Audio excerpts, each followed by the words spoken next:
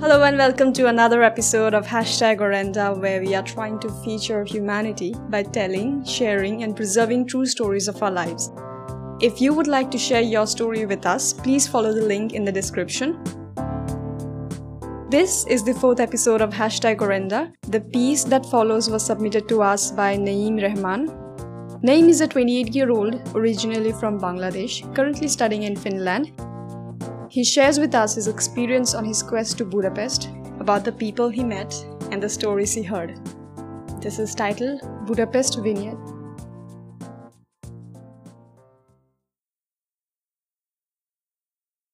The coffee shop liberals and the subversive pups.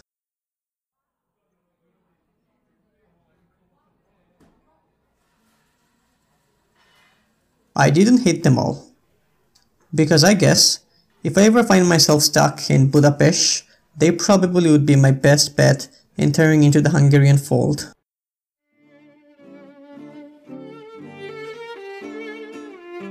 The pubs included a post-punk anarchy club where a rusty shutter divided the space between the overcrowded bar and the decaying ruins of classroom furnitures. The secret headquarters of the city's revolutionary tendencies, while everybody knows about it.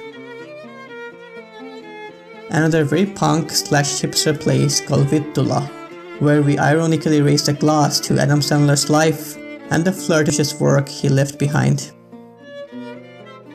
And finally, a clandestine members-only club, in front of which somebody has to tell you that the unsuspecting door by the calm sidewalk doesn't in fact lead to a single-bedroom downtown apartment, but to a congested, smoky, subversive paradise.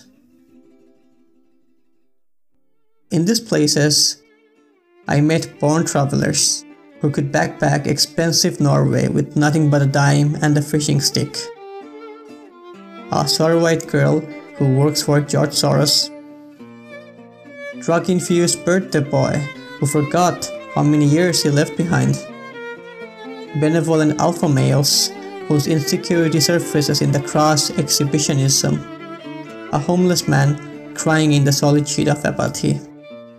And a pretender who pretends sincerity.